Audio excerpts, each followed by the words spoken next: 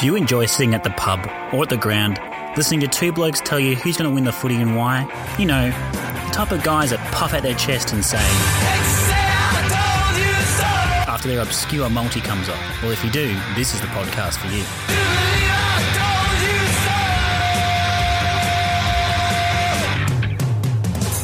Ladies and gentlemen, if you thought round one was full of overreactions, welcome to round two. Things are just getting started. The 2-0 teams are on their way to a premiership. The 0-2 teams are on their way to a wooden spoon. But with me today to bring us all back down on an even, calm, cool, collected level is the super coach himself, Barrel. I don't know if I can keep handling being called the super coach. It's just until you lose the premiership, mate. You're the super coach. Oh, jeez. And yeah, well, if you think I'm going to bring some clarity to what's going on in the footy world, I don't know if I'll be able to do that either, because I can't get a read on anyone at the moment. Can we trust any team? No. I'll tell you round two, and I've got some thoughts on it, but yeah, it's a bit hard for tipping at the moment. You used to call me on my cell phone late night when you need my love. Call me on my cell phone. So we'll stick away from tipping to begin with. We'll get you on the blower, the hot topics from the week, and the first one. You're an old school dude. You saw the game on Sunday. Is the AFL getting soft? Yeah. It's been commentated a lot on by blokes like Carey, Brown, The tough nuts. Yeah, even Watto and Gary Lyon. And I understand with some of their arguments, yes, the AFL has come out and said, we want to stop these things from happening, but come on, a bit of niggle, a bit of push and shove. It happens 500 times in the game. It happens so much, it's unbelievable. And they pick out something like that baffles me. Jaeger O'Meara and the Sicily one was... And there's other instances during the weekend where you just saw some free kicks. And I know we're about to get on to something about the AFL and the rules, but I'll wait for that. But yeah, it's always getting impossible for umpires to interpret what's going on. So before we get to the umpires, you are the coach on the pod. What would you say to O'Meara and Sicily if you were Clarko? Is it just like a don't worry about it, do you, or is it a case of come on fellas, pull your heads in? You knew that they know the rules. They would have been told the ruls, or hopefully the umpires coach and the AFL would have told the O'Meara one. I don't really have a problem with. Yeah, I think that was silly. That overturned a free kick as well. Yes. Again, you see that happen 20, 30 times in a weekend. You saw Hodgie pretty much smack a bloke in the head in front of the umpire. He watched it and told him off, and they paid no free kick. Yeah. A couple of metres down the road. And then there's things like that going on. Sicily, he's got a record, doesn't he? So that probably counts against him. Umpires probably have a preconceived opinion of Sicily because he's got a bit white line fever and all that sort of thing, which is fine. I'd encourage that as a coach, but also, you have to know your limitations and what you can and can't do. And what he did was, there was probably nothing wrong. The only one was probably the 50 he gave. Yeah, you can't, once you start calling an umpire F's and C's and stuff, you've gone too far. But to be fair, I think they'd already lost the game with that, and that was just frustration. He thought, stuff that we're already done, I'm just going to let loose this umpire. But just get back to that as well. There's nothing... what the umpires paid wouldn't have mattered in the end. I think Hawks were out on their feet. Doggies had run on ragged all that. Pretty much that second quarter, Doggies should have put them away anyway and didn't capitalise their inside 50s. And they were down to 2 on the bench, plus playing probably a player that's only about 80% fit, and Scully. They were there for the taking anyway. So it wouldn't have mattered if those free kicks were paid or not. I think that the Doggies were eventually going to run over the top of them. But the margin might have been smaller, and our bet of unders probably would have been saved as well. So, so the third part of that is the umpires, of course, and not so much that one. There is a crackdown, and it's been out in the media, so you can go see it in every other news outlet about: is it a closed fist? Is it an open fist? My more point is are the AFL rules too hard to umpire? And so yes, you got this one, which is more of a crackdown than a rule. But also, the one that really irked me was deliberate out of bounds. So this Essendon St Kilda game, there were 2 in a quarter paid where the defender shanks it off his boot. One of them was a legit shank. The other one was a kick, he tried to kick it to space for himself. Yeah. And they also paid a deliberate rush behind. And then at the other end, about probably 10 minutes later, Zacharakis did the same thing. Exactly the same thing. If you put both replays there and didn't have jumpers on, you'd think it's the same thing. And it didn't get paid. So... I'm going to harp on about this. I've been on Twitter already about it as well. make umpires full-time. I think I went on a spiel about this last year. Yeah. You have to make umpires full-time. Pick your 20, full-time, get them to work together, train together, because there's so many rules in the AFL that are open to everyone's interpretations. Your interpretation will be different to mine. Yeah. So it's how I see that rule, because most of the rules are grey. Yeah. If they train and work together on every rule, Then all their rules are the same. they become more consistent when they pay it, and everyone will be happy. As long as the umpiring is consistent week to week, and you know what you're going to cop, everyone's happy. But when you go 1 week to the next and it changes, and game to game as well, when you're watching it, or you're a coach and you see that down the road you can punch a bloke in the neck, but up here you can't hit their jumper. it even gets frustrating at local level, because you watch the previous week games and you watch a Friday night game and see what's get paid. I guarantee you rock up the next day, these umpires would have watched that game and they go, oh, I've seen it on TV, I'm going to start paying it. Yeah. It just needs to be a lot, like, just make them full-time. And I guarantee you, if you get full-time umpires with a proper job, proper salary, all that stuff, proper academy and everything, you get more former players going back and umpiring, because they see it as a job opportunity to stay in the game.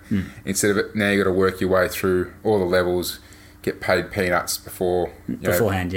So players won't do that. They'll go play bush footy or try and find the best way to make a life for them outside of once they finish in AFL. But if they've got a job where they might earn 80 to 100,000 a year straight out of AFL, they can keep fit, stay in the game, they might tend to do it. And then you get umpires who understand the game, understand what's going on. So for me, AFL, I think it's the only part of our game it's not professional. So sort it out, make them professional, build an academy, let's go from there. And the other way you can do it too is then you can involve people that didn't quite make it at AFL level as well. For those who are too small or not heavy enough or not tall enough or whatever, then they can go and be like, well, I played all the way through the TAC Cup, or I made a list and I got delisted, but now I still want to be involved. And then you still know the rules that way as well. And then you got them developing at a younger age, so you got them fitter for longer and all that kind of stuff. Like every other sport does, really. And then it filters down, give some more money to grassroots, like big competitions like the VAFA, who are massive, Eastern Fleet League, and get them developing and actually paying the umpires more, get them on a more semi-professional basis, and it escalates through and through the system. So, yeah, that's my take on it. All right, speaking of takes, time for some hot ones. It's 2 rounds in. We've seen 18 games of footy. Can we determine if teams are really real yet? And that is both really good and really bad. And we'll start with really good. Let's be positive here. So, of the 2-0 teams, who do you think is real? Geelong's on top of the ladder. Are we backing in Geelong? If they stay fit, yes. So obviously they included players like Dalhouse and Gary Rowan from other teams. They've added a bit, don't get me wrong, and Charlie Constable's been really good in his first 2 games. Mm-hmm. Same with Tim Kelly, who we're concerned might want to be going home. Yeah, he's putting in 100. He's backing himself. Yeah, he's backing it up. So obviously he wants to get back home. He's doing everything he can to help Geelong out, which is good for both parties. But you look at their top 6 or 7 from the weekend in possession getters and stuff like that. It's still your Dangerfields, your Kellys, Duncans, Abletts, Dalhouse. So they're relying on the same thing. Obviously not relying as much on Joel Sells. He only had 18 touches. But my concern, and it'll be the same for Hawthorn and a few other teams that have started well. And you go back to last year as well, and we talked about this a bit last week with Freo and Gold Coast and those sorts of teams winning their first 3 or 4 out of 5 or 6. Once they start getting a few injuries, because their top end's good, but they drop away fairly quickly. Mm-hmm. That's my main concern for Geelong. They don't have the depth that probably a Collingwood, West Coast, those sorts of teams have. And yeah, I think if they get 1 or 2 really bad injuries or some injuries, blokes missing for a few weeks, they might drop off a bit. But I think it should be a finals team now. They've got the nucleus there, like Big Sav, Radagulua didn't play last year, and we saw how good he was early, and he straightens them up a lot as well. Even though he didn't get much of it, he still takes a body and a lot of attention. And yeah, their backline stands up. I'm still a bit worried about Harry Taylor, but that's just your own personal grudge. That's my own personal grudge. It's not a personal grudge, but you just don't rate him, and that's fair enough. But they've backed the young blokes, and it's good to see that Scott's done that. He's backed, like Constable and. You mentioned they made a big deal of it in the post game after they smashed Melbourne on the weekend to say that the weather changed, and it was the young blokes that also said, like amongst themselves in their own groups, we need to do this now, we need to do that now. Yeah. So obviously we've always known that they're a pretty well drilled unit. Reece Stanley's played 2 of his best games. Yeah. And they keep finding blokes like they've already found that obviously it's Tom Stewart, but Atkins is playing a role. Obviously Constable. And yeah, they keep finding these sorts of blokes from country footy that they're good at doing what they do down there. A bit like Sydney, I suppose, where they keep finding players to fill holes and Hawthorn as well. And yeah, they're doing really well, and they've obviously got their own little tight knit unit down there. So good on them. Yeah. I am joining you in the concern though about their depth, especially when Chris Scott came out in the media today and said, "Oh, we were thinking about resting Gary for the Adelaide game. We don't really want to see him travel that much, but then he's going so well, we're going to play him." Which is what you said there. Like, he's still in their top 3 or 4 performers every week. Yeah. Even though pre-season Scott said, don't expect Gary to win us a flag. But now you're keeping him playing even though he had him scheduled to miss. Yeah. It's all a little bit concerning, and especially, it's round 3. Like, if he should be missing. If you had him scheduled to miss, probably let him rest then. If that was your plan the whole season. Well, the problem is as well, a lot of the VFL teams haven't started playing yet. They're playing practice matches, so how much form can you take out of practice matches? Yeah, to bring someone in instead of Gary, and it's a big drop, and no one would fill his hole anyway. So I can see why the case There's is still there. a few good, like Narkle, for instance, like he could probably come in and play a role. It's not probably as good as Gary, but that similar sort of role. All right, second team, the absolute surprise packet, the dynamic Brisbane Lions. Charlie Cameron is leading the way with that team. Is this the early season flash in the pan before it burns out back into the season? Or are they going to make funnels now? I'm still not confident to go all in, Yep. but my chips are starting to Shift across the shift table a across. little bit. Yeah, I reckon Lockie Neal is an upgrade on beams. I think Lockie Neal he's playing like a bloke has a chip on his shoulder. He's obviously been stuck in Nat 5's shadow over in Fremantle. And he's like, no, people don't rate me because they just thought, I get the cheap touches because everyone tags 5. And he's come out and proved a point in the first 2 weeks. I've always rated him, but he's like I've watched the Brisbane first 2 games, and he's gone all new level. My bigger concern is they still give up big leads in the first quarter. They've got a history of that, and they did again. They gave up a big lead up pretty much until half time. It was nearly 20, 30 points. I think it might have got out to nearly 30 points. I think some point. Mm-hmm. But they got back in the game through their midfield, especially at centre clearances. I think they. Well, they're basically number 1 or equal number 1 in the competition at the moment with Melbourne in terms of centre clearance wins. Lockie Neal, McCluggage, Berry, those sorts of blokes like Zorko, Lyons adds a bit as well. They got a really good. They got a deep midfield, and Rayner hasn't even got going yet, and they got the big tall blokes. And I don't know if you remember if he keeps playing this way, Big Oscar, you must go back to the pod last year. I actually talked him up and said he could be one to watch for as a mature age sort of a player because he's ginormous. He clunked a few when they have those clearances in that third quarter and just looked really good. And the game's now built for these really ungainly tall dudes. Especially, in the one-on-ones, especially. Absolutely. But it's not really because, I suppose, he was taking contested marks, and that's something probably Ben Brown doesn't do, take big pack marks. But they got... Eric Hipwood hasn't really had, done much yet, and he's a gun, like he can change games. So they got the potential to go definitely the potential. And they got players, still in the Magoos that can... come in and fill a role if there's injuries and stuff. So plenty of potential there. Not quite all in yet. Someone who will always be cautious of. Port Adelaide. No. Are you buying tickets yet? No. Why not? Definitely not. Pretty much the same thing as Geelong, except I don't think they're anywhere near as deep. And it was proven against Carlton. I mean, I know they won pretty, in the end.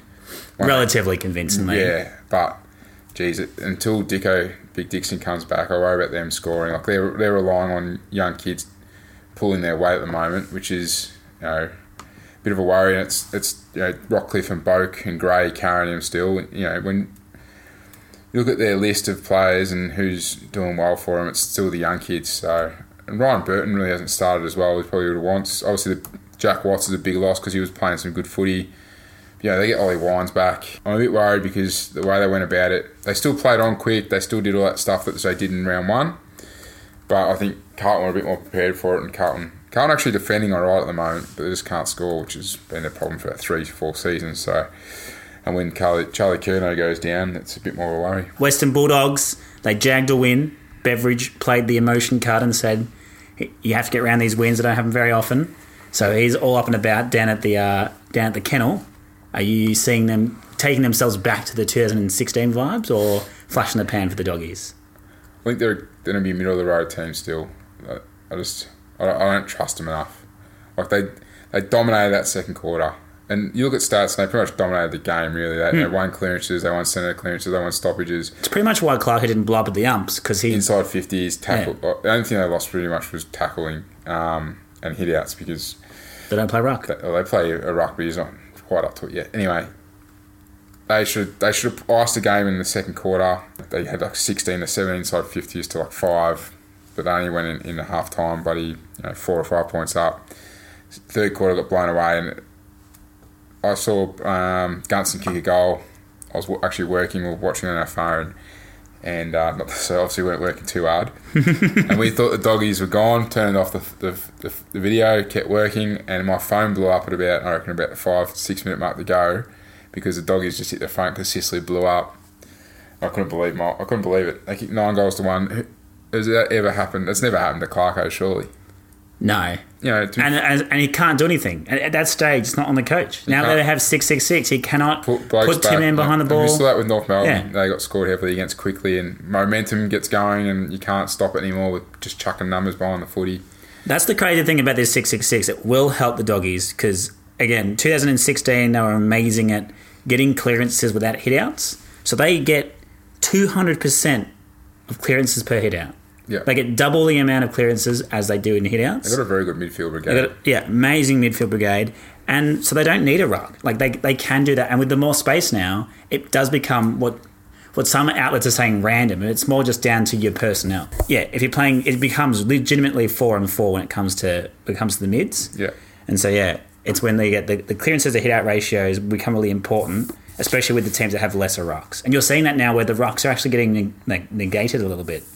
Yeah. Because it's the midfields that will take over and then just crumb the taps. So and their running style of game probably suits it a bit as well. So, and they do look good. They look fired up. They're probably. I mean, I know you were saying the other night you think you're jumping back on their bandwagons. You think they're back to their 16 doggies. Still not sold, but I wasn't sold in 16 either. I missed the bandwagon. See, I missed it. I'm very dirty about it. So I'm not saying they're going to win the flag. I'm saying they're going to probably be near it to finals. Oh. They're going to be a decent shout of winning games more often than not than what they have been in the last couple of seasons. The last team that's 2-0 is a team I said wouldn't win a game all season. So I am a goose. Yep. But is it too harsh to say that St Kilda haven't played anyone yet?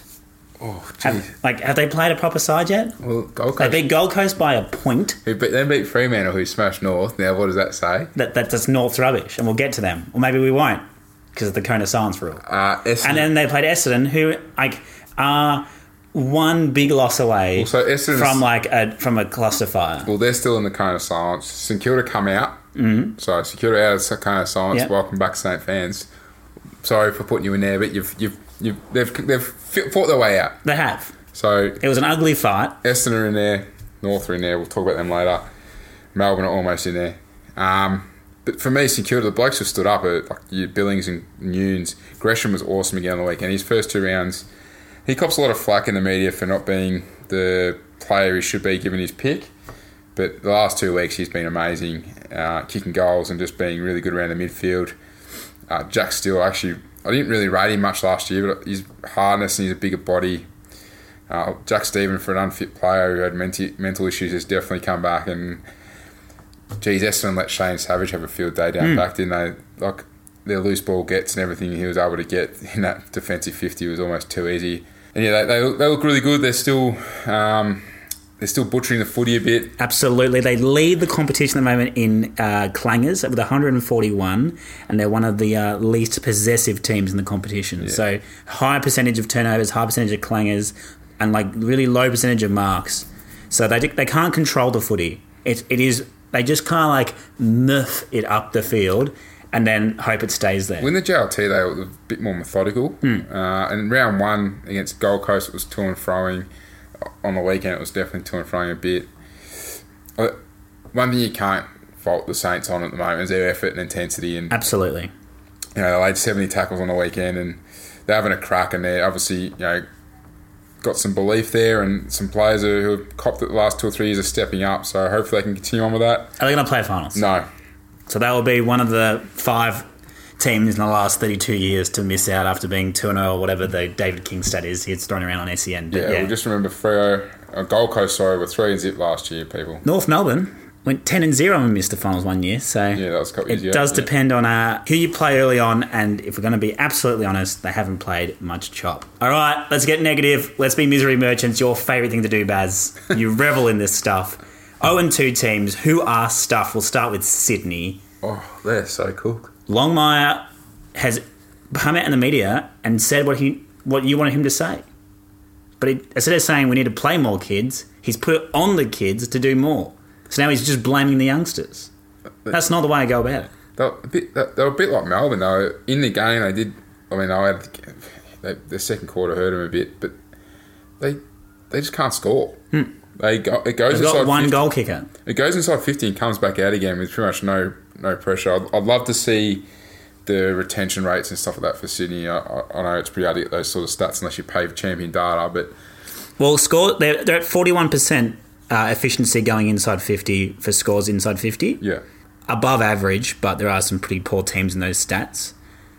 So it's just the number of inside 50s they get is probably more the concern as well going forward. Like they are, 102 is below average for a team that's meant to have a pretty decent midfield. So Yeah. Well, I don't rate their midfield anymore either. So when commentators are calling for McCartan to come back in because he's the one that's going to straighten them up, a bloke in his second year, it just spells trouble for me, I think. And Sam Reid, I know he hasn't played a lot of footy lately, but he was seen a bit off pace. Still got a bit to work with. do you press the rebuild button, or do you say we can still make finals? We've done this before. Of the 3 teams we've done in the last 5 years, we were 2 of them. This is just how we do it. We just start slow and we finish strong. No, I'm almost pushing the eject button. I can't trust them anymore. Let's Yep. put it that way. And they're playing Carlton this week, and I'm probably going to tip Sydney. But there's a part of me that just, because I know Sydney can't score, and I know Carlton can't score. It's me. So it becomes just a random generated result, really. Yeah. Okay, speaking of Carlton, are admirable losses enough? No.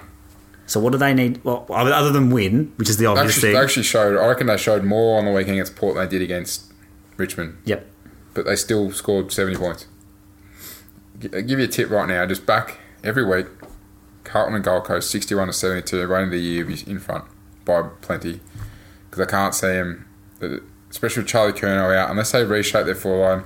McGovern hasn't done much yet. Harry McKay is doing a few good things. Fasolo's still clearly underdone. And they've got just young kids everywhere, and there's not really anyone that comes in that's going to make them better. Like, Matty Kennedy's a good player, but he's not going to come in and be a difference, another 3 or 4 goals to that team. They're just... Cruiser might come in and make them a bit better as well around the ruck, but The ruck's not their issue. They're smashing in terms of centre clearances. So currently they've got 27 for the season, which ranks them 4th in the competition. They're ranked about 4th for clearances per hit out. So the centre clearances, obviously, when you've got Cripps in your side, you're going to get those. The issue to them is their disposal efficiency, both by hand and foot combined, is 67. Equal worst was Essendon. Yeah. 67. In terms of everything else, like inside, they don't have a marking opportunity inside 50. They're ranked about 3rd last in that. Yeah, but they got Mitch McGovern. They can't find him then. They can't. Their in-tree kick is not good enough to find a person to mark it, so they have easy shots at goal. Obviously not lowering their eyes, or there's still structures falling down there, and they just need to keep working on it. It will click one day, and they might score over 100 points eventually. But I think they've almost done the record now, surely, of games without scoring 100. It's probably nearly close to 150 probably at this rate. But they were better against Port than they were against Richmond, in my opinion. I think they showed a lot more ticker and a lot more fight, and they were in the game for a lot longer. But yeah, they just keep struggling to score. They just can't keep not scoring. So Yeah, and until they can kick 100 points fairly regularly, they're not going to challenge too they many continue to teams. have quarters where they don't kick a goal, or they might kick 1 goal. Like that, if you have It kills your momentum. You can't get back you from have that, 2 of yeah. those quarters a week, and you're only scoring 10 goals, you're not going to win many games. Melbourne. This is a quote from Simon Goodwin. To be 0-2 is disappointing for us as a club. We want to be better. We don't want to be losing by 80 points. It's unacceptable for where we want to go and what we want to achieve. We're going to keep looking at ways to get better. We can either get sad or we can get grumpy and get better. We're hurting as players and as a club. To lose by 80 points, not the way you want to be, but there are some things that are starting to head in the right direction. Baz, what's heading in the right direction for Melbourne? Learning how to score, or having a better functioning forward line. So they got smashed in the first quarter. Smashed in contested possession, smashed everywhere in the first quarter. Yeah. After the first quarter, they evened out the game. They won inside 50s. They won inside 50s by 24. They were plus 24. Do you know what their efficiency rate is? What do you reckon is their percentage of scores per inside 50? It would have to be below 35-40%. 27%. Yeah. So I've seen some... The next lowest is 39. Yeah. And I saw some footage of them against Geelong and stuff this morning, and you can see why teams need to hit up. So defenders tend to sag off now, wanting you to kick long, because it's easier for them to spoil, intercept, create a contest, whatever. You need to lower your eyes going inside 50, and there's a lot of inside 50s on the weekend against Geelong, where they just blazed away, they missed the hit up, or didn't take the easy kick 25, 30 metre on the angle to open it up the forward line so they can go in the fat side where there's space. Just generally, the footage I saw, there was literally blokes standing there with no one around them, 60 out, where they could just have space to either run in and have a ping or run in and hit someone up, and they show the down ground footage, and there's blokes like Tom McDonald on a lead with a 15 metre gap, 35 out, and he's been missed and they've blazed over his head and it gets marked uncontested in the goal square. Well, they're the three things that they rank last in currently in the AFL after 2 rounds. We just mentioned the inside 50 efficiency. The other two are disposals per mark. So they are almost going at 6 disposals for every mark taken. And they rank last in the competition by a fair way at 51% of their disposals are uncontested. So they're half-half contested, uncontested, which means you have no control over the game. They obviously rank last in marks. Well, obviously, and they can't control the game. It's just surge ball the forward, wait for the rebound, and then force the turnover and surge again. Well, that's a bit skewed because the game on the weekend was wet footy, and the numbers were pretty high for contested. Yeah, but then the week before as well, and they're last by a long way, and Geelong have done really well in doing the opposite. They dominated uncontested possession, much like Collingwood did to Richmond. Like they've shown that control. The other thing I saw a lot of was kicking in, when they got kicked into their defensive 50. There's 4 blokes going for the marks, defenders, and there was 1 or 2 Geelong players that fall to the ground and someone kick a goal. Again, I'd like to see the stats on how many goals were kicked from not marks inside 50, but ground balls inside 50. Yeah. Yeah, Melbourne just look out of sorts, and it's an interesting game on Friday night when Essendon and Melbourne play, because neither team want to be 0-3, I'll tell you. Absolutely not. And considering Sydney play Carlton, so one of those teams that will win will probably be Sydney. It'll be Carlton, probably North Melbourne, and Essendon, or Melbourne, the 3 teams without a win, I'm pretty sure. Geez, it's grim if you're down there 0-3. Absolutely. Especially the calibre of teams that are meant to be pushing towards the 8, or, in Melbourne's case, winning a final. And to finish out this segment, reviewing round 2, North Melbourne and Essendon, this song is for you.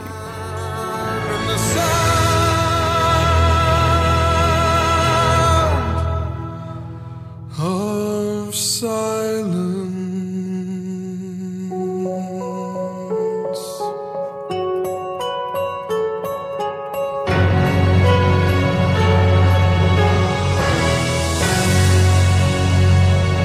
Round 3 previews, our upset alerts, our sure things, and our 50-50 picks. And Baz, we're going to bring you down to earth after your barnstorming victory against the Tigers, and you got up and about. The lid was off for a good 30 to 40 minutes. It's nothing better than beating Richmond. You had the lid off. And then you put it back on and came back down to earth, but you definitely revelled. Nothing better. However, I've earmarked this game as an upset alert for obvious reasons. The grand final rematch, Saturday night. Collingwood are $1.46 favourites. The lid is off, Baz. I think people are saying that you are now the premiership favourites. You may as well just give you the cup. The VFL bias is in place, and West Coast, the reigning premiers, after thumping GWS after unveiling the flag, are $2.60 outsiders. They're playing at the MCG, and the line here, 15.5. The over-under, a very low, 166. The media has definitely blown this win against Richmond out of proportion. Way out of proportion. We played well. Yes, our game style worked, but Jesus. Friend of the pod and your enemy in Nuffydom, Saul, said, has Collingwood actually made a mistake by preparing themselves to beat the champion Richmond, but that's probably a team that may not make the grand final now? Yeah. I'm tipping West Coast Saturday night. I don't think... I still worry about our forward line, because I think Coxey's obviously got off and he's going to play, but you saw against Geelong week 1 where De Goey didn't really play that well, got taken out. We struggled to score a bit. And that's because Geelong play that possession game, but that is West Coast's game. Yeah, it's West Coast. They are kick mark experts. Yeah. And how do you stop that? Exactly, and unless De Goey has a game out of... I mean, obviously we played really well in the grand final, but we still fell short. And, we played really well in the semi-final as well last year over there. We only fell just short, and they smashed us at the MCG midway through the year last year as well when Nick Nack went down. Mm-hmm. But my worry is, I think Jeremy McGovern could just have a field... Unless it's a wet day, Jeremy McGovern could have a field day down forward, because... Unless we really lower our eyes and it's going to become a real keepings-off sort of game for both teams, their forward line's probably... You give Kennedy and Darling probably, 4 goals, 5 goals. Just let them have that, because that's probably what they kick minimum. Because Darcy Moore and Roughhead then have their hands full. Absolutely. But at least we've got 2 key posts down there that can play on them. Unlike in the grand final, we probably played one. Goldsack was probably the main tool. But yeah, I was worried about our goal kicking, whether we can kick enough points and beat West Coast, because West Coast are a high scoring team. I know they weren't against Brisbane round 1, but they're obviously still a bit short of a run, and they showed their power and dominance on the weekend at Domain, and I think West Coast should win this. And the $2.60 is a bit outrageous, and the line 15.5 is pretty outrageous as well. So is there any chance that you can break Den down? There's a very interesting stat here. Since 2018, West Coast are 16-0 when they've taken more than 91 marks in a single match. Yeah. They currently lead the competition in marks. They go at every 3 kicks is followed by a mark, and they kick at 2.1 kick to handball ratio, which is like almost 50% more than any other team in the comp. So they're just very methodical, and they can still go with speed. They have that change of gear from defence to attack really quick. Yeah. But if it's not there, they're more than happy to chip it around and maintain and control. Do you have any of that frontal pressure that's very, very Richmond of 2017 I think we to do. go with it and to break it down? I think we do. And I think Adams might come back in this week. Whether he comes back in or not, I'm not sure. I know Will Hoskin-Elliott's out for another 5 to 6, but he wasn't playing anyway. Our midfield is better than theirs, depth-wise, across the board. Our ruck is better than Hickey. Grundy is better than Hickey, I don't care what anyone says. And 99% of people agree with me. That's our only strength going forward. And possibly our forward line being smalls could be a strength as well. Elliott went missing a bit last week, but got in the game late. Stephenson's been a bit quiet, but he's playing a higher role. He's playing that Will Hoskin-Elliott role. Does Cox dominate for a game? But yeah, my big worry is obviously McGovern down back. He's a gun player and reads the ball so well, so we just can't kick long into him. Mychek's had him the last 2 times I played him, or 3 times I played him.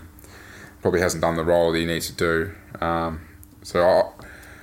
fear, I think it's going to be a low-scoring game, but they're able to kick more than us. Unless it's wet, it might bring us back into it, but I still think West Coast are by far the best team in the comp. Yep. Depth-wise, and just they're unstoppable over there in the West, and we're probably a few goals still behind them at the moment, developing a few players. So Yep. The last stat I'll give you there is that Eagles have won their last 3 games against Collingwood, and 2 of them at the MCG after giving up considerable starts. So with West Coast paying $2.60 currently, get on that as soon as you can before they shorten up before Saturday. And yeah, bank on that West Coast tip. don't let them have 91 or more marks. Yeah. Have that on the tracker. We'll be tweeting that. As soon as it goes over the tweet, it'll be like the handy point alert. It'll be the 91 marks alert. Let you know that your bet's about to come in. Saturday night, same time, different place. Brisbane are hosting Port Adelaide. Brisbane are $1.60 favourites against Port Adelaide, who are $2.30 outsiders. It is at the Gabba. Does this now mean that the Gabba is the Gabatoir? The margin here, 8.5, and the over-under, 172. This is the first time since 2010 that Brisbane has won the opening 2 rounds. I'm surprised you got this in upset. I would have this as probably one of the certainties. You don't reckon? So you don't rate Port at all? I reckon Brisbane at Gabba is a game you don't want to... It's almost as daunting as going to play West Coast at Optus. Based now off 2 games. Well, off 1 even game. last year. Last year they played some... Yeah, but they didn't win them, though. No, but they got close, and they're a better team this year, clearly. But you'd say that Port's a better team this year as well. I'm still not sold on Port. And I'm But we got based on what we have at hand... Based on midfield versus midfield, they got... So, Brisbane will run Port off their feet. Yep. It's going to be... Is it Saturday night? So it'll be Dewey. They'll run Port off their feet. They'll Their midfield is way more dominant than Port's. A lot quicker. Their foreline's damaging. And who are going to kick Port's goals? Well, I don't think... So my different... Brisbane are a high-scoring team. Mm-hmm. They will score 100 points no matter what. So can Port do that as well? Well, they've done it in the last 2 rounds. It's a very small sample size. They're going at 65% retention inside 50. But even last year, going forward, they're very clean. And as you said, Brisbane are going to give up. They're going to give up a lead at quarter time. Port have to score at least 80 to 90 points, and they have to defend well and keep Brisbane under that. And I just can't see that happening. Even if Brisbane gives up another massive lead. If they give up 4 goals, seriously, I reckon at the moment the way Brisbane are going, we said this last year with when Brisbane got quarter time leads, they got quarter time leads, yes, but they also still scored. Yeah. And they'd always score, I haven't got the stats in front of me, they always scored very well last year. They averaged above average in scoring. Mm-hmm. Yeah. And so far this year they've scored twice over 100 points. They beat West Coast by 50 plus points round 1 at the Gabba. Mm-hmm. A jet-lagged grand final celebrating West Coast. Still impressive. Good. Still impressive for a team that was bottom 4. If this was horse racing, I'd be all in on... It would be like backing Black Caviar almost on form lines. That's a very confident statement. Brisbane, seriously, I'm probably undone here now. I'm saying this, but Lachie Neale and those boys, Steph Martin, the 4 line with Charlie Cameron and McCarthy and those sorts of blokes, and the form they're in, and there's still a few blokes to come back. Like Louis Taylor can't get a game. Cam Rayner hasn't even done anything yet. There's a few blokes that can really, and obviously Port lose Watts, as we spoke about earlier, and they might not get Wines or Hamish Hartlett back yet. They probably end up playing in the Rezzies. New Rezzies, yeah. Yeah, I just reckon speed kills, and Brisbane have that. And they do have the centre clearance dominance, so if they do get on a roll, as we saw against North last week. And we saw against West Coast. As soon as they get on a roll, they're hard to stop, and you can't just put Westhoff behind the footy anymore. So, and I seriously struggle. Like, even when they won round 1, what did Port score in round 1 against Melbourne? 80 points? So Carlton only scored 88, and they got 87. So they're good for 80 to 90 points, and we know Brisbane are roughly the same. So it's going to be a lot tighter. Like, even if Port defend well and play really well, and it's... Yeah, I just don't see them scoring enough to beat Brisbane. So that's an interesting angle there. Would you back in Port to win the first quarter then, from a punting perspective? Oh yeah, it's probably given the record of Brisbane over the last all of last year plus this year. I think they've only led it quarter time like twice or maybe 3 times. So what's that, 25, 26 games? Because Port's paying $2.05 to lead a quarter time. Yeah, so that's probably, you take that, and then if you can get a same game multi, you take Brisbane to win. And I'd be going overs the 172 because unless Port turn into an absolute dour rugby maul, like I said, Brisbane are almost guaranteed to score 100 points. 100 points. There you go. Definitely some value there and some interesting ones. If you're trailing in tips, you can go either way. Just look at it. Speed kills. Brisbane have plenty of it. Midfield dominance. I like it. I like the convincing, and I also like the fact that I can still get value and still tip Brisbane. So I'm all about that. Well done to you, sir. Sure things now. Friday night. Is this Loser-Palooza? Is this a loser leaves town match? Remember the old WWE days, The Undertaker? Yep. Dead one leaves the ring, never comes back. Melbourne are hosting Essendon. Melbourne, who have not won a game, Brian, are $1.36 favourites against Essendon, who are paying $2.96, almost $3. The predicted margin here is almost 3 goals, and the over-under 171. Can I skip this game? You can't skip it because it's too important. The connotations here are very important. So I'm not tipping.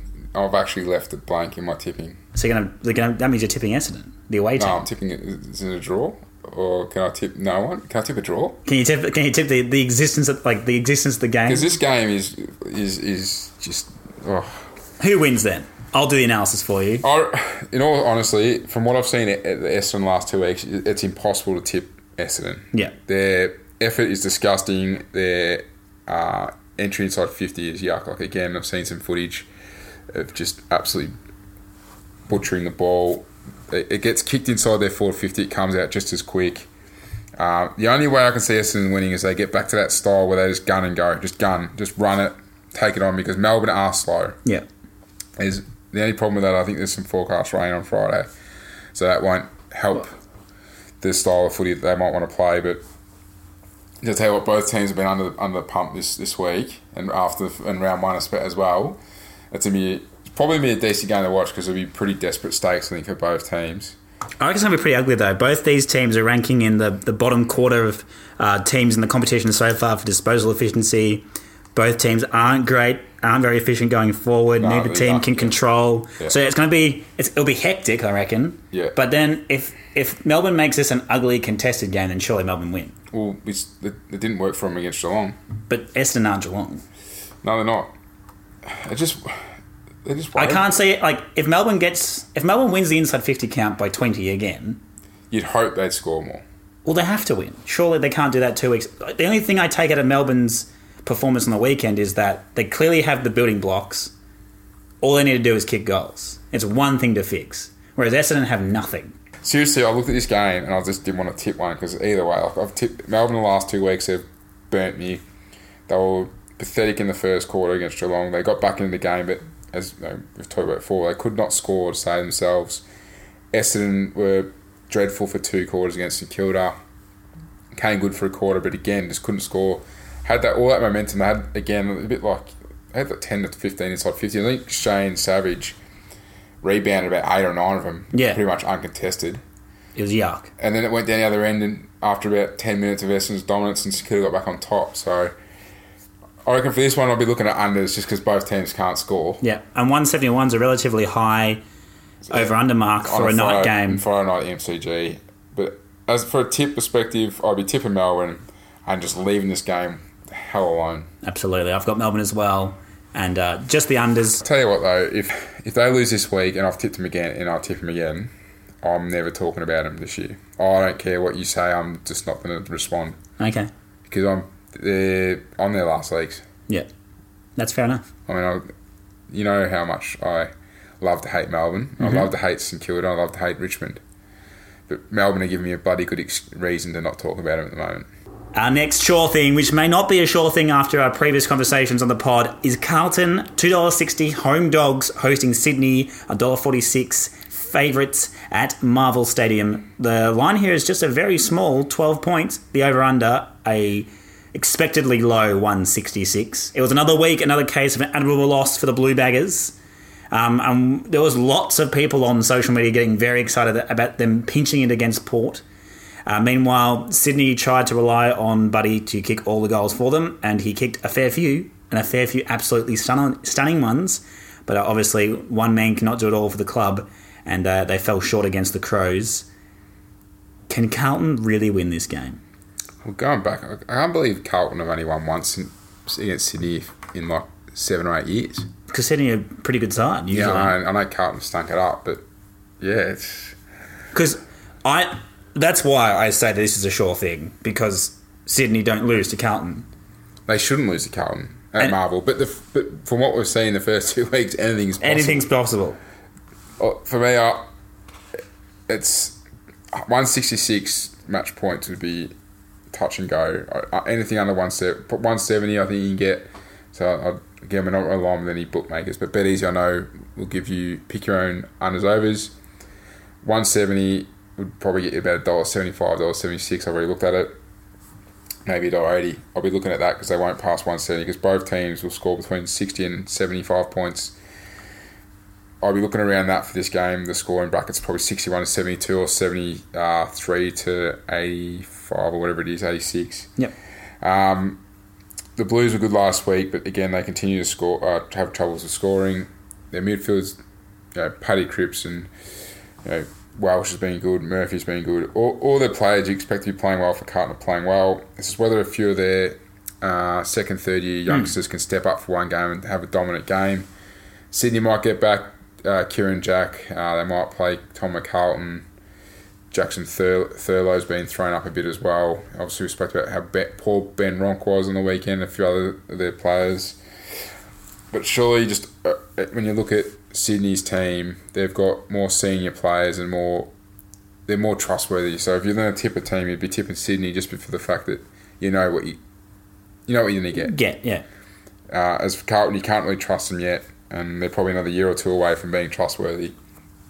Yeah, they're going to jump up and win some games. This is probably one that they should be trying to win because, again, both teams are pretty low-scoring teams, and it's probably something they could probably snag. You should be pretty confident with Sydney. You'd hope so. You'd really, really hope so. Otherwise, that as much as Sydney can love to go 0-3 and still make finals, But I just have a feeling. I just have a gut feel, as I did with the Doggies round one, that Carlton could cause an upset. There you go. So I'm going to tip Sydney just on the fact that we can trust them. And especially with Carlton without no Curnow, it's a big loss for them, even though he hasn't played that well round one, and he didn't play much last week. Just have a worry that Gibbons is due, I reckon. Fair enough. I'm going to back Gibbons most goals. There you go. He gets in the right spicy angle. Gets in the right spots as well. Gibbons just lacks that bit of polish, which hopefully now he's played a couple of games, he might start finding. Another little left field question for you here is obviously Buddy and Liam Jones go way back. Yeah. Would you throw Wiedering against Buddy, given his very good form of the first 2 weeks of the season, or is that too much too soon for a youngster? I think you can chuck Wiedering on Buddy because Buddy is probably running about 60%, 70%. Yeah. So as we know, Buddy's training is game day.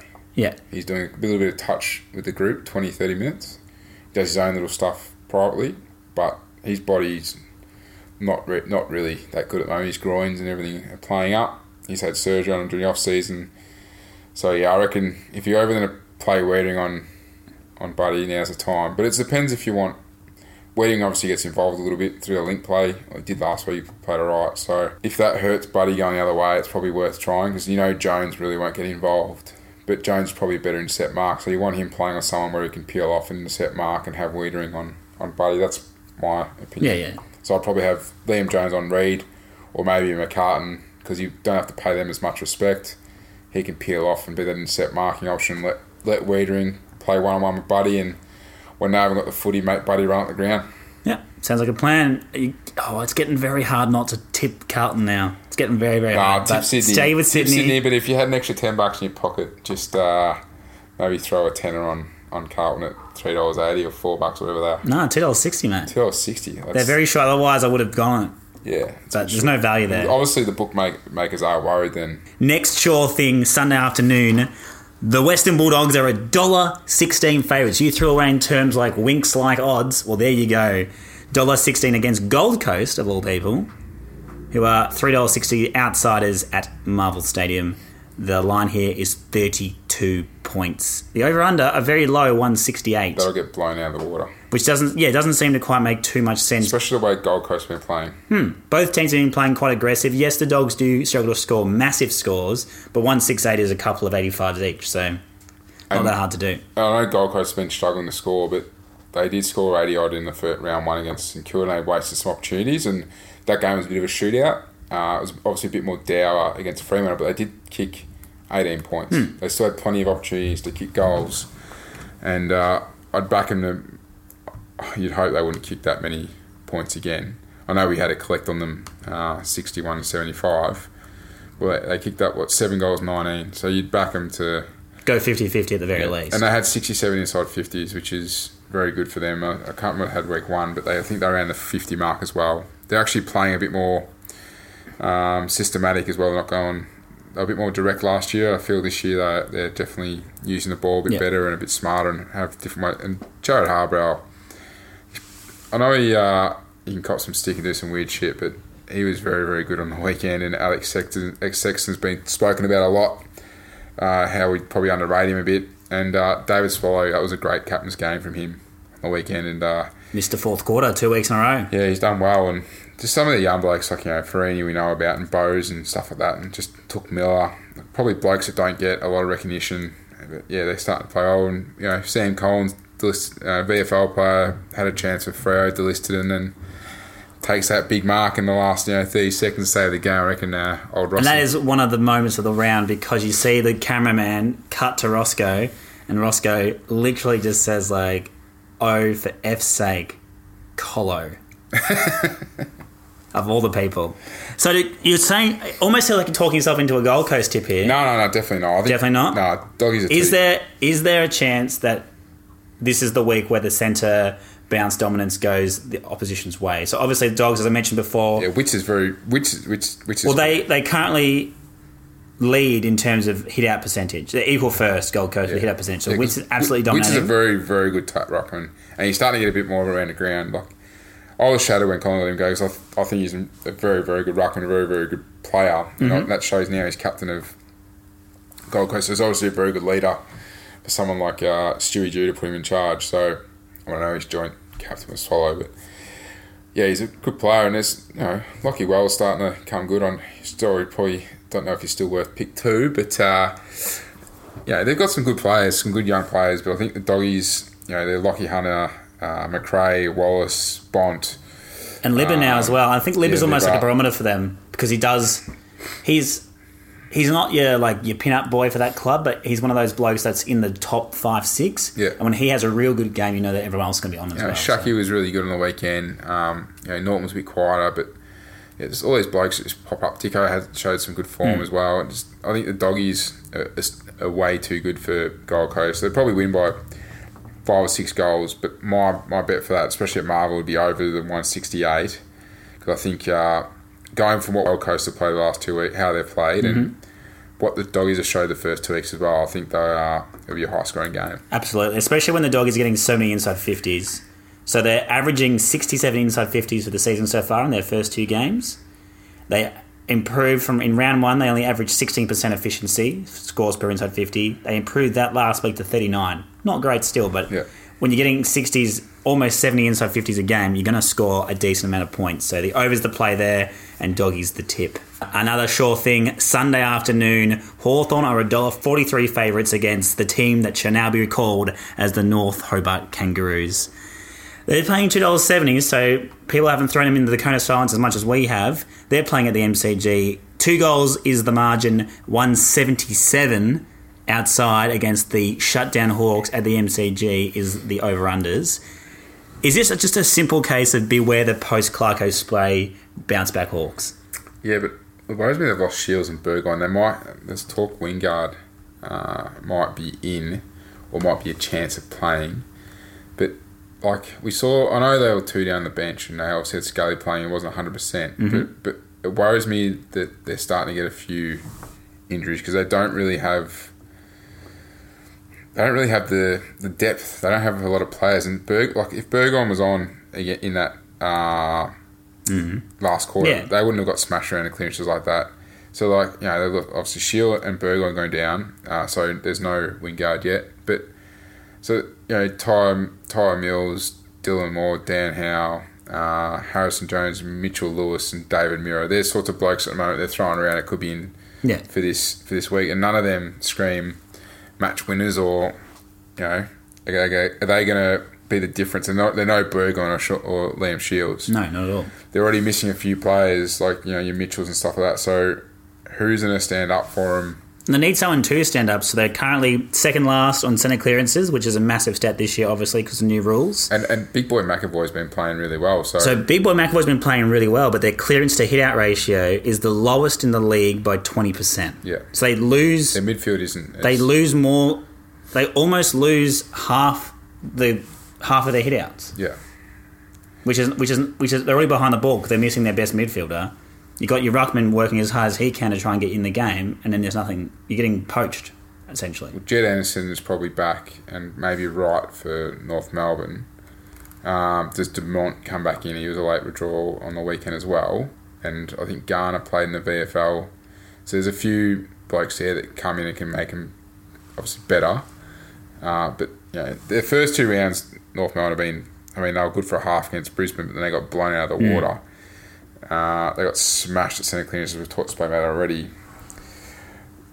I know Clarko, again, there's probably 3 games in a row where I've said it's just the way it is early in the season. A lot of teams don't expect to win games because teams aren't 100% yet. They don't have any injuries or niggles.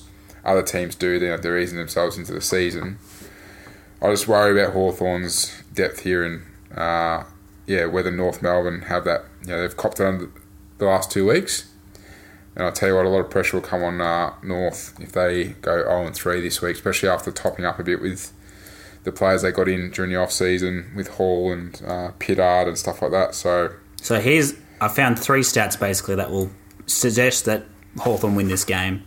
The first is where they score their points from. So they won 35 forward half intercepts in round 1. They scored 84 points directly from those intercepts. Yep. Last week, 99% of their scoring against the Bulldogs was intercept scoring, turnover scoring. Now, why is it important? North Melbourne have the lowest kick-to-handball ratio in the competition at the moment. They're going basically 1-to-1. Yep. So they don't mark the ball, they don't control the ball. It's all handball, it's all run.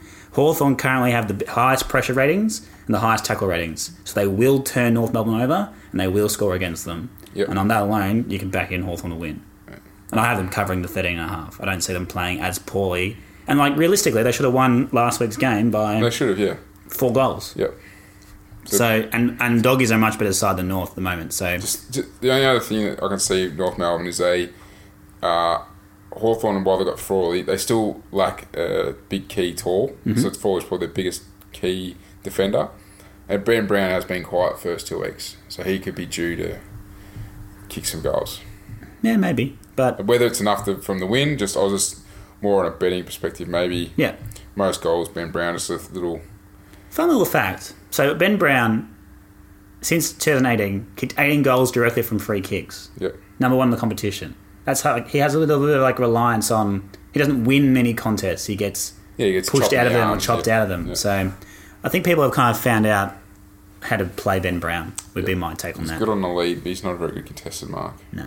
Our last sure thing for the round, in my opinion, Sunday evening, the 5:20 game where football goes to die. Fremantle, Roscoe's boys, are $1.37 home favourites against their old mob, St Kilda, who are about $3 outsiders. Optus Stadium. The line here, a paltry 14.5. The over-under, an even lower, 165.5. Which Fremantle will turn up? The high-scoring excitement machines that suggested they had turned a new leaf in round 1, or the dour, boring Freo that played in round 2? They'll be at Optus Stadium. They'll win. They'll be a bit more exciting. Ross won't be happy. He'll be pissed off during the week and spray him a few. It's just interesting to see where Jesse Hogan plays. He play a bit in the midfield, a bit across half-back. Can someone please tell coaches to play Jesse Hogan forward? But what McCarthy's playing out of his skin. Taberner's playing well. Can you have all 3 of them down there? They already have problems with retaining the ball inside 50 once it goes in there. So 3 big blokes. But if he's good enough and fast enough to play in the mids, and surely he's good enough and fast enough to apply frontal pressure as one of the 3 forwards. Yeah, I think it's just laziness. But anyway, I think this game's a given. Fremantle win. Yep. St Kilda have been good, don't get me wrong. They probably expect more kudos than what they're about to get. But,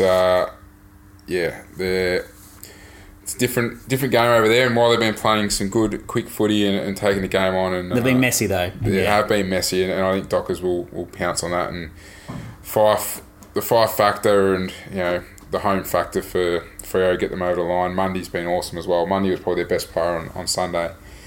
So, I just think that, Fremantle should win. They play that stadium very well. Yep. I've got a quick little coach's point for you there on that one. You mentioned Fife. Yep. People say he's lazy. Do you agree? Well, when you're winning that much footy and you do that well, and you're a bit like Martin and a few other blokes... You can pick and choose? You don't pick and choose, but you probably don't defend as well. You don't defend as well, or you don't want to defend? So you're a coach, and at whatever level, but you have an absolute jet. Yeah. And he's a midfield jet because that's where most of the Jets play. Yeah. And he just kind of... He's a bit like LeBron. He kind of picks his moments. Like, if it's absolutely on the line, it's a crunch game, 1-point game or 1-kick game, he'll obviously run back. We've seen Fife do that. We've seen Martin do that. Yeah. But if you're up by 2 goals, you're up by 3 goals, he might let a contest go. Do you pull him up and say you can't do that? Or he's obviously the biggest ego in the team, you have to stroke it and just cop it sweet? No, you do remind him. You do tell them, look, you still got a man to play on, you still got to do the defensive acts. But I think they've got a bit more, like most things with good players, they do tend to get a bit more of a leash. A leash, yeah. More of a leash than, say, your 18th, 19th player. Oh, absolutely. Yeah. Rules for some, rules for others, of course. Yes, well, when you're that good, you're allowed some leniency. Yeah, just point to your Brownlow. All right, our 50-50 picks. Thursday night it starts. Adelaide, $1.80 home favourites versus Geelong, who are $2 outsiders at the Adelaide Oval. The line here, 2.5. The over-under, 169. Is this a coin toss, or are Geelong that good now that they should put Adelaide away at Adelaide at night time. My concern for Adelaide is marks inside 50 for them. They've taken having Jenkins and Walker and 15 for the year so far, which ranks them second last behind Collingwood. So you look at that, Collingwood plays a small forward line. We want to, bring it to ground, scrum it. Yeah, our midfielders kick a lot of goals and small forwards. Is West Coast rely probably heavy on Walker and Jenkins to kick goals and probably Eddie Betts as well, but he's getting older and not as dynamic as he once was. I just worry, I just think that might play into Geelong's hands with the way they set up behind the footy. They're very good defensively, so I reckon it'll be a low-scoring game. Part of me wants to tip Geelong, but again, I just think early in the year, just pick the home team, and surely Adelaide don't lose 2 in a row at home. If it was in Melbourne, I'd be tipping Geelong, put it that way. Geelong's defence will set up really well for Adelaide's forwards, and they might not be able to score enough, and if Geelong get on a roll like they did on the weekend, well, they should win. Well, you say that, and so why can't they win Adelaide then? Because look at their midfield. You say their midfield on form and on raw talent is better than Adelaide's midfield. Yep. You'd say they probably have, their defence is going to shut down an Adelaide attack that's tall, slow, and not performing, not taking marks. I just hope that, they obviously learnt from round 1 where Hawthorn picked them apart. I'm hoping that Don Pikes actually said, all right, well, we got picked apart this way. Geelong played a bit similar with their defence. Mm-hmm. We need to make sure we don't bomb it in long all the time. We hit up our forwards. Surely they've gone through that this week to stop Geelong having that dominance. Yeah. Do you think they played too conservatively? Adelaide. So they're up there with some slow. of the bit slow, and they have the highest rate for disposals per inside 50, and then they have the lowest clanger rates. They play really safe, really methodical football, but then I think they're going too slow into forward 50. That's a bit what Geelong did against us. They were really slow, methodical, like we were against Richmond as well. They probably are a bit slow. I think they need to take the game on more. I think that you've seen this year already, the teams have been successful. The teams taking the game on, opening up the one-on-ones down forward, because you don't have as many blokes behind the footy anymore. Just because of the 6-6-6 rule, the way teams set up. Probably after the initial stoppage, blokes go behind the footy and the setups change a bit, but still, it's not as probably prevalent as it once was, or going back last year. And teams tend to play with a deeper forward now anyway. Look, I'm still on Adelaide just at home, just hoping they can make more of the inside 50s and learn from their round 1 loss against Hawthorn, and obviously picking up where they left off on, when they beat Sydney. That was pretty impressive the way they did that. So, I'm back in the midfield and forward line of Adelaide to get the job done. Fair enough. And our last game, another 50-50. Could be a sure thing depending on what you think about Richmond post-Rants, but it's the Giants who are hosting the Richmond at Giants Stadium. They're $1.63 favourites. Richmond $2.25 outsiders. The line a slender 8.5. The over/under 164. The Giants won the inside 50 count 62-47 last week in the West and lost. Yeah, like Is that a positive or a negative in the sense that does that show that they can take it up to the best teams, or was that just them losing the plot a little bit? I like a bit of polish going forward. They'll probably get Kelly and Green back this week as well. I agree with the market here. I can't see how Richmond, without Rance, without Rewalt, and a few of their midfielders have been down, like Prestia hasn't been as good. Obviously, the media's been talking about Dusty. Mm-hmm. Cotchin probably didn't have his best game last week. The pressure and intensity of Richmond's dropped off a bit.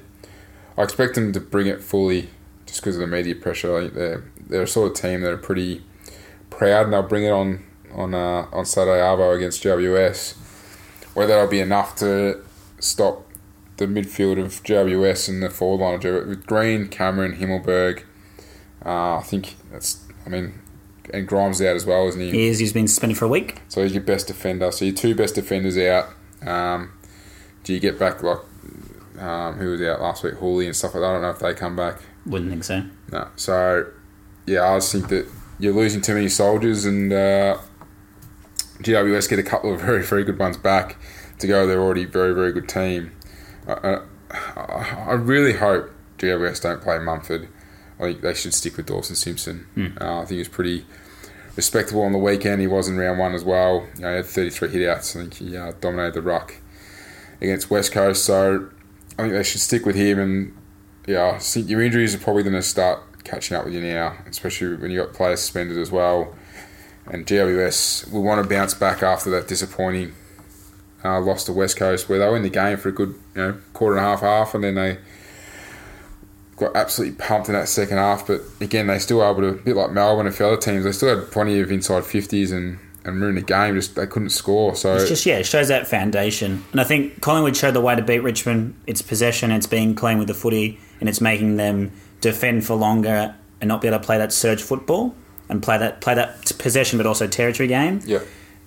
GWS are in that top kind of half of the competition to top third in terms of possession rates, disposal efficiency, kick mark chains.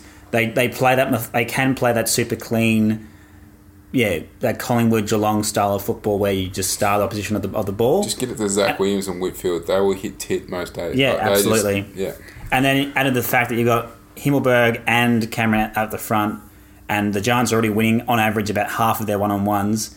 Well, against a second-tier Richmond defence, that all spells GWS to cover for mine. They'll easily cover the 8.5 in my opinion at $1.90, money for jam. The 164, I'd stay away from that over-unders. Just this time of year, it's probably hard to work out if a team's losing, will they score enough points to push that over or not. Yeah, I think Richmond will make it a bit of a slog. They'll try and put as much pressure on as possible and make it a bit of a scrappy game to try and keep in it. But I think just GWS's class around the footy with their use will just get the job done in the end. Yeah. And their forward line's pretty dangerous. Even if Toby Green's at 80%, he's still a pretty handy player to have down there. So, obviously Caniglio had a pretty quiet week last week, and I reckon he'll bounce back.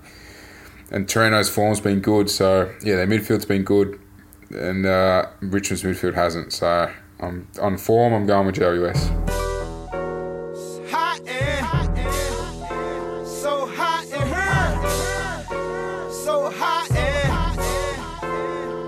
Cold pies and hot takes. I will ask you for your hot take for round 3 if you have one, but let's refresh on round 2's hot take. And round 1. And round 1's hot take. Yeah, Woosh is gone. How many more losses though? Because you did say he'd be gone last week. You said if they lose to St Kilda, he's gone. Yeah. And he was almost gone because Hurdy made the front page, or the front page of the sports section with his cheer squad saying he should return to the Essendon Football Club, and then Woosh is saying, well, that's not happening on my watch. And all I thought in my head was, it might not be your watch much longer. To be completely honest with you, James Hill will never coach in the system again. But anyway, he can't. That story was an absolute farce. But the fact that it has any legitimacy and lasted for more than 24 hours, shows that people want Woosher out, and it will affect the players. Yeah. So they play Melbourne, which obviously sweet. Then they play Brisbane, which is no gimme at the MCG, and Brisbane won't be up for that because they want to win at the G. They'll want to play and win at the G. I reckon round 5 they play North Melbourne. If they're 0-4 going into round 5 and lose to North, he'll get sacked and they'll beat us Anzac Day around 6. You watch people. But they got to start winning some games of footy because when your president comes out and starts backing you in and uses references of Richmond and Collingwood and those sorts of clubs that stick with their coach. But not many of those teams were 0-2, 0-3, 0-4 though. And missed the finals the year before and recruited as heavily as they have top-end talent, giving up top-end draft picks. Boy, oh boy. Yeah. Choose one. Hey, bring it back. Now double your money and make it stack. On to the next one. Everyone's favourite time of the podcast, our money-making time, our feature bets for round 3. Kick us off with your multi, please, Barrel. It's head-to-head, mate. Brisbane Dogs for Giants with Bet Boost. You get around $5. Fair enough. I've gone a bit more exotic here. I'm taking it all, the 3-leg multi, same game multi, Brisbane versus Port Adelaide, Brisbane at home. I'm taking Port Adelaide to win the first quarter, head-to-head, Brisbane to win the match, head-to-head, and over 172.5 is paying $9.75. What is your roughie for the weekend, Baz? Tab have this up generally. You can pick both teams' scoring range. So Carlton 61-72, Sydney 73-84. I'll be very surprised if you can get around $10 to $15 for that. It generally comes up 24 hours for the game. There you go. My value bet will be the Saturday night grand final rematch, West Coast to win head-to-head, paying $2.60. Jump on that early. What's your value, Baz? My value would be Carlton 61.72. About you'd probably get anywhere between $2 and $3, maybe a bit more. And my sure thing will be GWS to cover the line of 8.5 against the wounded Tigers. That's paying $1.90, obviously. And your sure thing, Baz? Yeah, Brisbane at the line. I'd even take Brisbane over 15.5. See what they're offering for that. Because I think if you get around 230, 240, they will win, and they'll win by 20, 30 points. Wow, a $2.30 sure thing to end out our round 3 pod. The Barrel himself is feeling himself. If you're feeling yourself and your tips and your picks, send us them via Twitter at SC_mag_Oz or on our Facebook page, which is Sporting Chance Magazine, or slide into our own Twitter DMs. We'll be on there online giving our opinions, whether they're due or not. Or you can see us down at our sponsors pub, the Yorkshire Hotel in Abbotsford. And if you did follow our plays last round, We got up. we were 5 out of 8 and well in front, so get on. Get on.